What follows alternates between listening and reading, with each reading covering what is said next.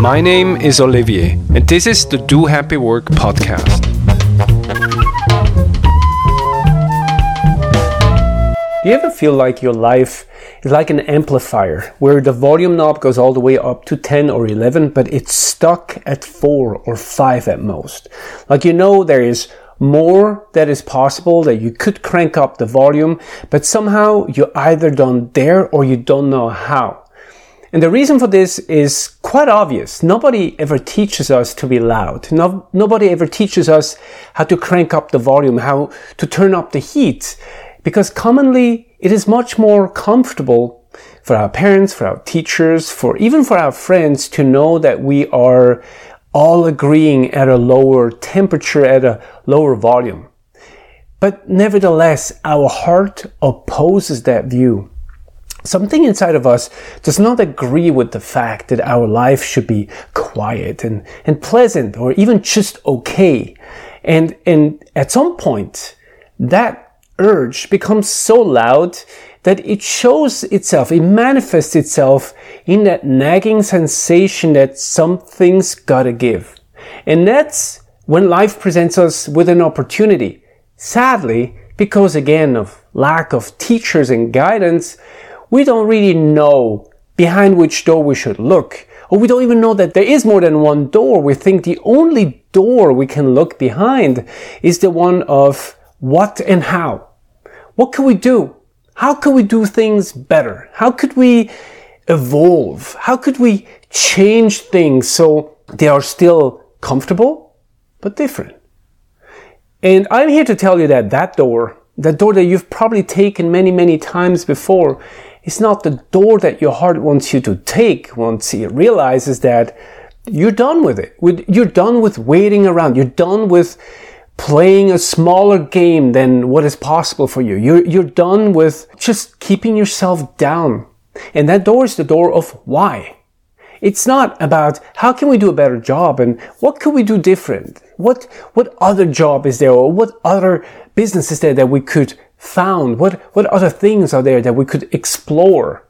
Because what and how is the perspective of the outside.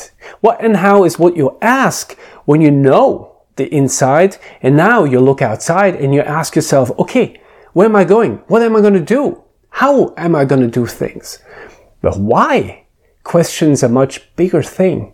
And that's what your heart wants you to do. That's where your heart wants to look. It wants you to look inside. I know that there has been this, tendency, this fashion as of maybe the last 10 years, 10, 12 years, where a lot of entrepreneurs have introduced why into the business, where people have started to ask why questions. Why am I doing this? Why is that the case? But we always fail to look deep enough. For one, again, because we don't know how. But for another, and the more obvious reason, because it's uncomfortable. To look within forces you to actually look at yourself.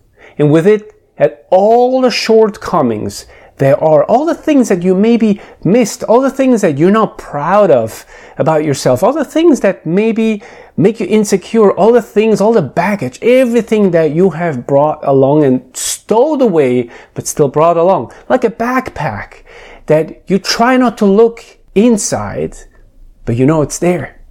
So you keep amassing things by asking what and how and what and how and who and where and when. But when you ask why, you stop and you put down the backpack and you open the latch and you look inside. I know, of course, it is very uncomfortable what we see in there. It's frightening sometimes even, because of course we have to face the demons of the past if we do that, because all the things that we allow to sit on our shoulders, to weigh us down, they slow us down. They slow us down to the point where we're not capable of actually writing our own story. But at the same time, they also, through trauma and conditioning, they change who we are. And when I say that they change you, I actually literally mean they change you. Because consider the incredible concept of identity. Who are you? If you only go out there and ask questions of what and how, what can I do differently? How can I do things differently? What does that say about who you are? Nothing at all. It just tells you about things that you do and how you do them. But who we are is connected to our cause, to our nature, to the very thing that beats inside of us that wants to get out. There is a piece of information that is unique to you, which I call your truth, your nature, the core, the source of your potential, which gives rise to your why, which gives rise to the answer to the why. And when you're capable of answering that one question, then what and how naturally follows. That is a very, very scary endeavor. Because as it comes to us human beings who are educated into a system, into a social system, who work a job, who then, gonna get married to our jobs and then climb the career ladder, we have two options. Option one is the one of safety. It's the one of the waiting room, I call it, or the volume knob set to 4 or 5. But option two, that's the one of thriving. That's the one where your being expands according to the potential that's inside of you and that's being released, that's being set free.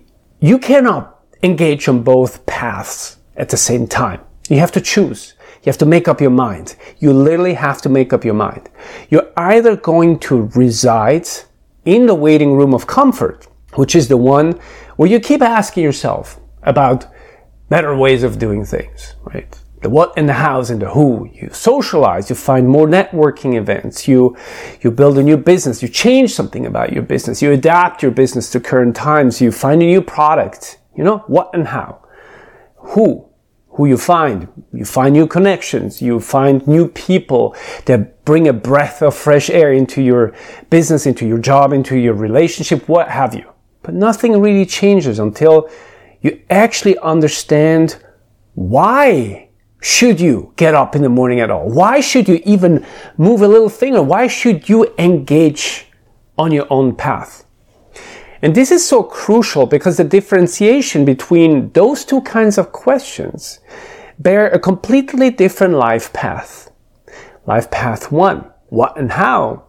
The one of the waiting room. And I literally mean waiting room. Like picture the waiting room at a doctor's office where you sit and wait for you to be called into the doctor's office, where you kind of wait for God to call you, for success to call you, for the lottery ticket to call you. That is the life for most people. And that reality, the one of waiting, that one does not allow you to tap into your own story. It actually forces you to relive the story that has been relived before you, the story that already exists. It's like revisiting an old episode of an old show, but now just with new characters. That is what most of our professional lives have come to be. We want to be a lawyer, maybe like our dad, or like an idol, or someone that we really look up to, or because we know that they make good money, or maybe because it seems to be a safe way. But those safe decisions are the problem. They keep us in the waiting room because the waiting room is safe. The waiting room is a place of comfort. It's a place of false comfort, but nevertheless comfort. It feels like you are protected. You know where you're going. You are not inviting disaster. But I speak from experience when I say that nothing in nature, nothing out there in nature, not a tree, not a plant, not an animal, not a bacteria is going the safe way. Nobody chooses the safe route. Everybody chooses the route that their nature forces them to do so. Sadly, we human beings actually have a choice. We actually have a choice, and that is probably the extent of our free will. We have a choice when it comes to the nature we want to observe, we want to pursue. Our own, or the one that is being lived by the world that we adopt, acquire, and then make our own. And that choice is dramatic. The choice is dramatic. The waiting room is just one picture I can give you. There are many, many more. I know that for some people, they consider their work reality to be nothing short of a purgatory, a version of hell on earth. And that's because they have lost the ability to connect with the why. They have lost the sense of asking the big uncomfortable question. They cannot see the big red door. The big red door that is on the other side of the waiting room. The door that we feel attracted to. The door that our heart calls us to look behind. But that's the door of mysteries, the door of the unknown. If you resort to asking what and how questions because you have resorted to a safe way of looking at life, a safe way of looking at work, you will never cross that door. You will never look behind that door because that door stands for everything you learned to reject. Risk you cannot calculate. Risk that is unknown. But here's the very strange, ironic thing about writing your own story, living your own life. For one, it is the very definition of life itself. We all know, and we all say it. Life is change. The only constant thing about life is change. And yet, we resist change by not going through the door, by staying put, by being comfortable in a cushy seat in the waiting room of our life, with the volume knob stuck at 4. What if we could raise the volume up to 10 or even 11? What if we could live a loud life? What if we could do work that is loud and bold and wild? What if we could actually fall into our own wild truth and be the wild being that we were born to be? Why would we resist that? I mean, just take a moment to think about that. You are born a wild, screaming being. You came out of your mother and you were screaming. You were covered in goo. You were full of life. You were explosive in nature. And then all of that went away. And now you find yourself suit and tie, perfectly combed hair, shiny skin, upright position, magazine in hand, sitting on that seat in the waiting room of life, waiting for life to be over, waiting for retirement to hit, waiting for the big win, the big promotion, for the big revelation. I'm here to tell you it's not going to happen. And even if it happens, it will not matter because you did not ask the big question, because you did not go for the wild self. You went for the tame self. Nothing in nature wants to be tame. Nothing wants to live behind bars. Nothing wants to live in a terrarium, in an aquarium. But you probably chose to live that way. And because you chose to live that way, because you allowed for the conditioning of your upbringing, your education, to take away the wild nature in you, your work, the expression of that which you hold close, that which you think is true, is also tame. So of course you will do tame work. And of course you will build tame businesses. But what is a world full of tame people and tame businesses and tame jobs? It's lame, it's boring, it's everything stuck at average temperature, average volume, average flavor, everything is average. And we're all guilty of it. All of us who have failed our wild nature. Because living your own life, falling for your own nature, it means to actually embrace your wildness. It means to go through the big red door and fall into the darkness, not knowing but trusting. That's what it takes. That's what thriving takes. You who have constantly gone out there looking for a better job, building another business, finding more money, finding happiness and love and success and whatever, what have you, through the what and how question, you have done so because you're terrified. And why are you terrified? Because inside of you, you have nurtured this idea that life is scarce, that life is dangerous. And someone who thinks that life is dangerous, someone who nurtures a scarcity mindset, will not risk anything that is truly valuable. Nothing of real value will be risked. But life is all about risking your own life to be alive. And work should be the reflection of that attitude. Next time you ask yourself, because you're facing a big decision, observe yourself. Are you quick at giving in to your tame nature and preserve what you have and move forward in a preservative manner?